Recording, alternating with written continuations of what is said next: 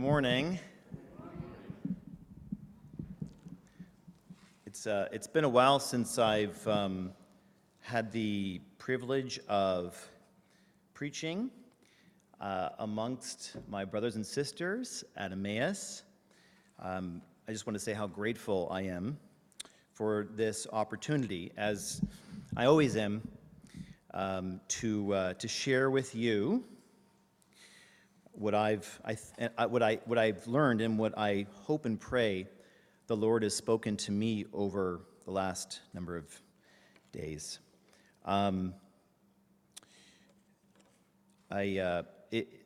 Being part of this body for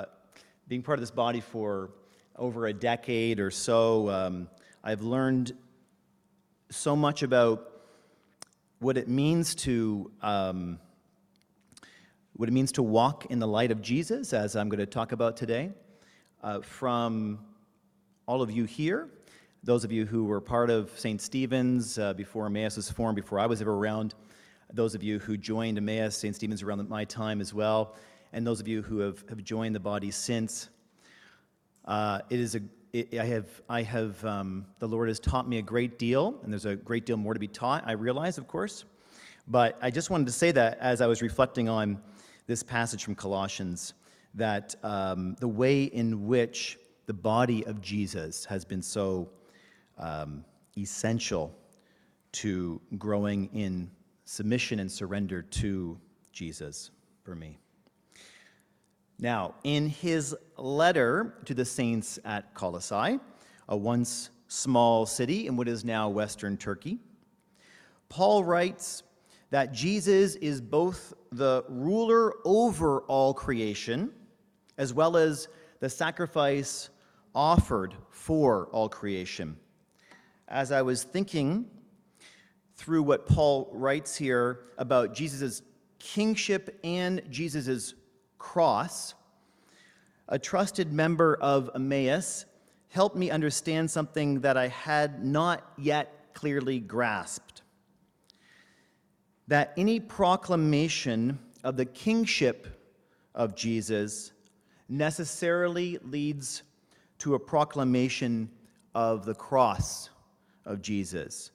As he put it to me, borrowing from an old hymn, a very old hymn, Jesus never reigns in greater splendor or majesty than when he reigns enthroned, naked upon the cross. Once I began to see this, things from Paul's letter that were for me up to that point sort of scattered fragments began to coalesce. I began to see the dependency of Jesus' rule over me, over my family, over creation. I began to see this kingship as dependent upon Jesus humbling himself, and I saw my citizenship in his kingdom as one of imitation of my Lord's humility. And with this clarity came a renewed joy in seeing just how much we are loved by God. So my goal for this morning is to share with you some reflections that might also instill in you a joy of God's love, or at least increase it all the more.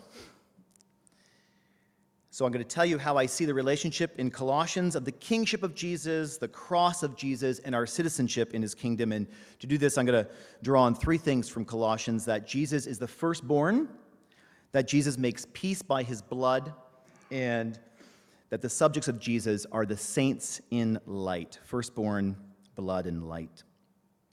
But first, let me pray for us in the way that Paul prayed for the saints in Colossae.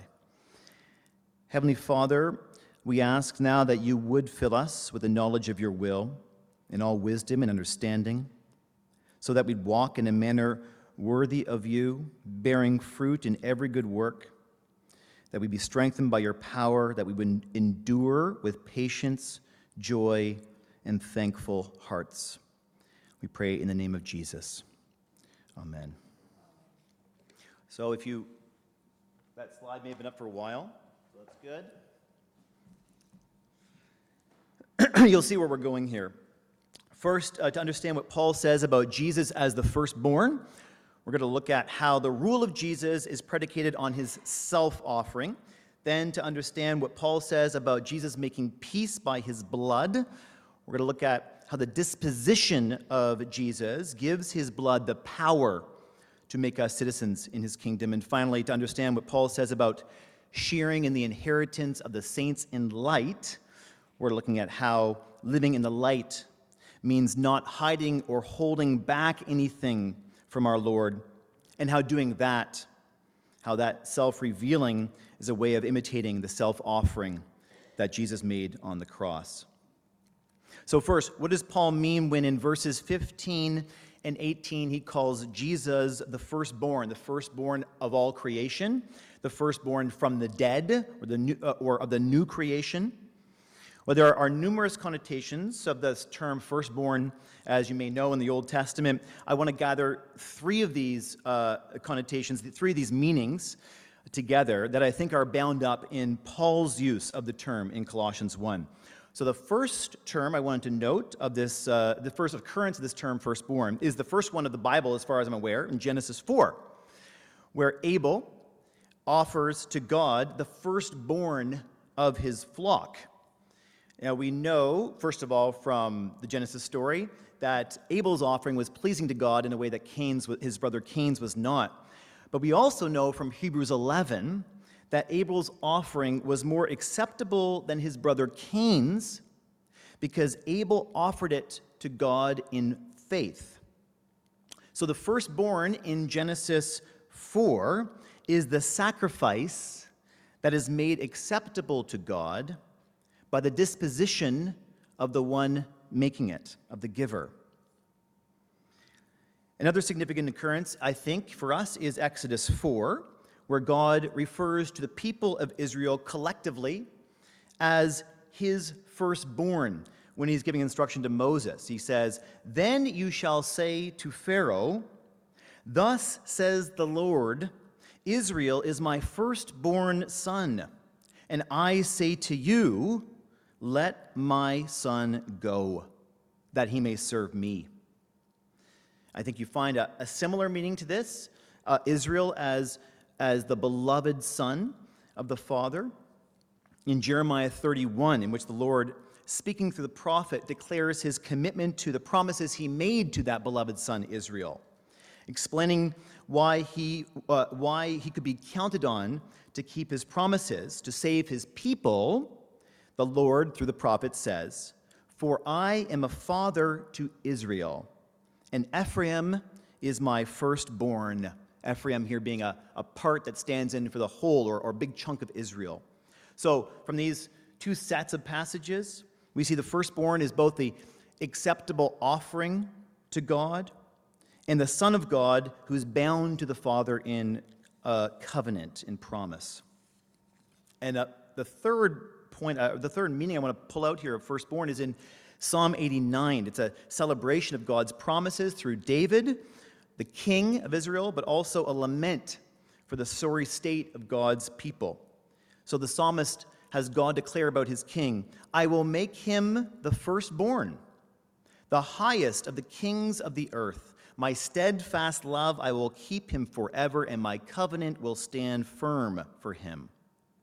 Yet despite these promises, the psalm ends with a series of laments, and they're directed right at God. I'm just going to summarize them briefly, these laments.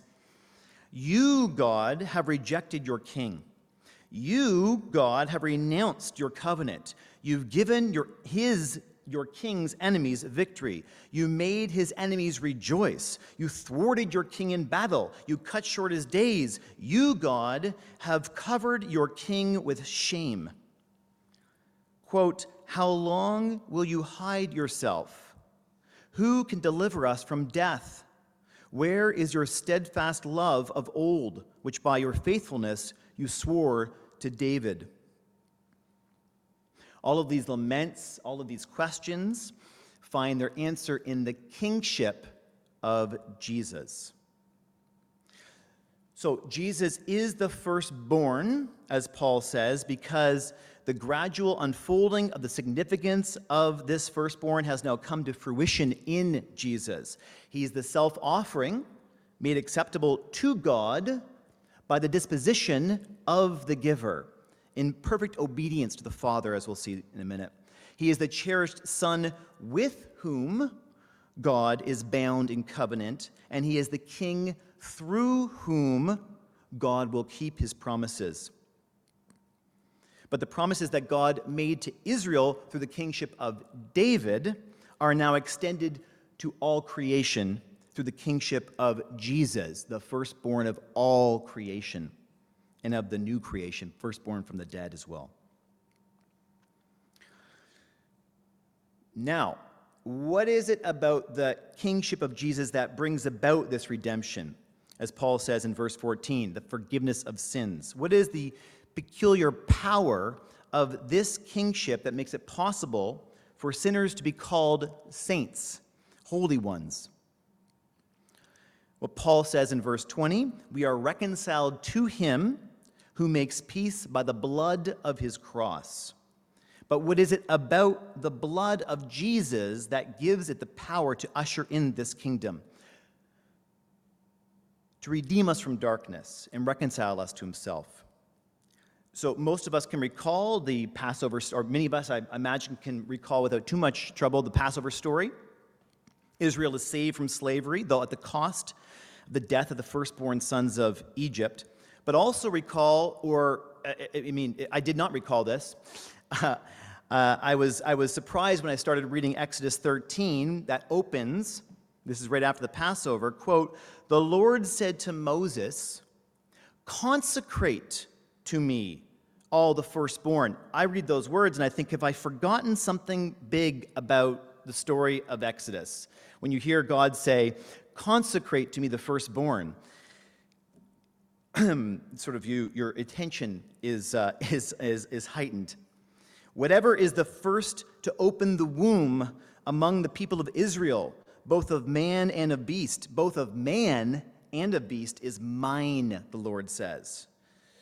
So once they're brought into the land that God was giving them, Israel was to sacrifice to God all of their firstborn males. This is the part you may think I'm silly, you may be with me, I don't know, but I'd forgotten the firstborn here includes the firstborn of beast and of man, of the children of Israel, because this is how God redeemed Israel from slavery.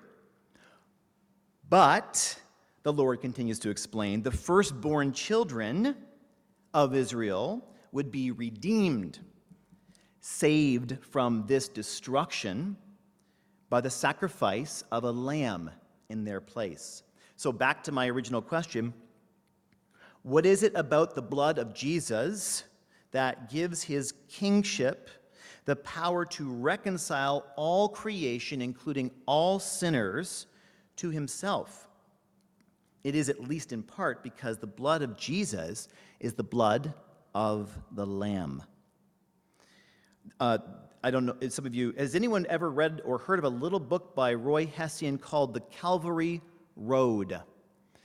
Okay, I would love to hear what your thoughts are on this book later today. It has been for me a very powerful little book written by a British evangelist in 1950. I'm going to read a series of excerpts from a small chapter from a small book called The Power of the Blood of the Lamb. It's a bit long, but I hope you'll stay with me here. Hession writes, "That which gives the precious blood of Jesus its power with God for us is the lamb-like disposition of the one who shed it. Jesus is the divine fulfillment of all the lambs offered under the Mosaic covenant, but the title lamb has a deeper meaning. It describes the character of Jesus. He is the lamb in that he is gentle and lowly of heart, meek, unresisting, all the time surrendering his own will to the Father's. They did what they liked to him, and for our sakes, he yielded all the time. No standing up for his rights, no hitting back, no resentment, no complaining. How different from us. It was as the lamb that Isaiah saw him when he prophesied, like a lamb that is led to the slaughter, like a sheep before its shears is silent, so he opened not his mouth. The scourging, the scoffing, the spitting, the nailing and the lifting up, the piercing of his side and the flowing of his blood, none of these would have been had he not been the Lamb. We see not merely is he the Lamb because he died on the cross, but he died upon the cross because he is the Lamb. Let us ever see this disposition in the blood. Let every mention of the blood call to mind the deep humility and self-surrender of the Lamb, for it is this disposition that gives the blood its wonderful power with God.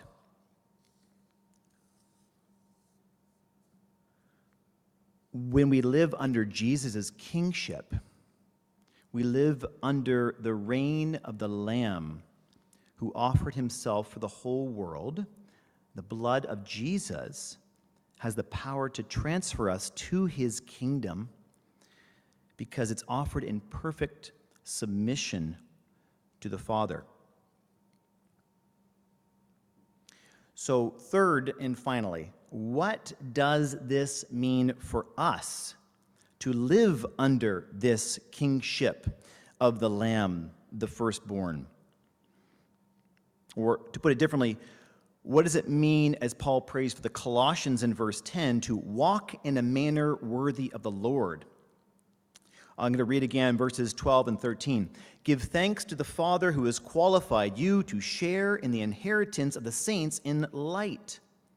He has delivered us from the domain of darkness and transferred us to the kingdom of his beloved Son. To be a saint, made holy, washed in the blood of Jesus, and living under the reign of our King. All this means to move from a life hidden in darkness to a life revealed by the light, to walk in the light. You may know the Charles Spurgeon quote that to walk in the light means a willingness to know and to be known. I just want to focus this last part of my time here with you on that second part. A willingness to be known is what it means in part to walk in the light. God, of course, as we know, knows us better than we can ever know ourselves as our Creator. But the question, I guess, is more, are we willing to reveal ourselves? Are we willing to stand naked before our God as Jesus hung naked upon the cross? I think this willingness is a big part of emulating Jesus' self-surrender, his obedience. If the power of the blood of Jesus is in his lamb-like submission to the Father, then to walk in a manner worthy of the Lord must be an imitation of that same submission. Being willing to be known by God is self-surrender because it is an acknowledgement of who is really in charge. When Paul says that all rule and authority was created by him, through and for Jesus, it is saying, Paul is saying, that his kingship is total, it's absolute. Nothing escapes it or is outside the dominion of Jesus. So when we try to control our lives, decide how we should be perceived, prioritize the image others have of us, we're usurping, we're taking God's authority instead of letting him rule our lives. In one of Ian's sermon, Ian Henderson, one of our members, in the Sermon on the Mount studies, he explained that when Jesus tells his listeners not to be like the hypocrites, the word he uses there just means actor. Don't pretend. Don't put on a show for others. You have an audience of one, that is God. We can fool ourselves, and we can definitely fool others, but we cannot fool God. So Jesus invites us to drop the mask. He invites me to drop the mask. And by the power of the Spirit that he gives us, and through being honest with our Lord in prayer, we are fully empowered to accept that invitation. The invitation to be honest with ourselves and honest with our Lord is an invitation offered in love, because it's for our peace and our joy. Any pleasure we might get from our self-ownership, and there is pleasure in it, at least I think there is some pleasure in it, is fleeting. The pleasure we get from pretending or acting for ourselves or for others, it's quickly snatched away from us by that darkness from which it came. And in its place settles a kind of restlessness and unease. But the invitation to drop our masks and humble ourselves before our Lord is offered in love, because to do so fills the soul with peace and joy. Now, we experience, as I think all of you have, this peace and this joy when we're in a genuine fellowship with one another. Much of what the Lord has taught me, as I said at the beginning of my talk or sermon this morning, much of what he's taught me about walking honestly and humbly in his light, I have learned from what you saints at Emmaus have modeled for me. To confess to one another when there's been sin, to gently challenge one another to be honest with ourselves, and always and only do so out of love. When we humble ourselves before King Jesus, revealing ourselves for who we truly are in all our brokenness, God honors that lamb-like disposition. He renews the joy and the peace that comes from knowing we have been cleansed by the blood of our King. When we surrender ourselves to him, all our ambitions and hopes and plans, he does not take away our suffering, as you know. Remember what Jesus said. Well, there are many things he said about suffering, but among other things, that when Jesus said to his disciples, "You will be hated because of my name. But the wounds that we do suffer are transformed into a sharing in the wounds of Christ our King, who never reigns in greater splendor or majesty than when he reigns enthroned naked upon the cross."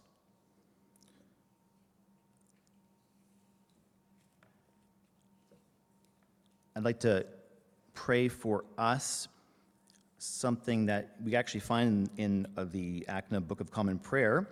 It's called a covenant prayer. Some of you might know it by John Wesley, or attributed to John Wesley. He writes in the first person. I'll read in the first person, and if these words resonate with you, I invite them to make them your own. I am no longer my own, but thine. Put me to what thou wilt, rank me with whom thou wilt. Put me to doing, put me to suffering. Let me be employed by thee, or laid aside for thee, exalted for thee, or brought low for thee. Let me be full, let me be empty. Let me have all things, let me have nothing. I freely and heartily yield all things to thy pleasure and disposal. And now, O glorious and blessed God, Father, Son, and Holy Spirit, thou art mine, and I am thine. So be it. And the covenant which I have made on earth, let it be ratified in heaven. Amen.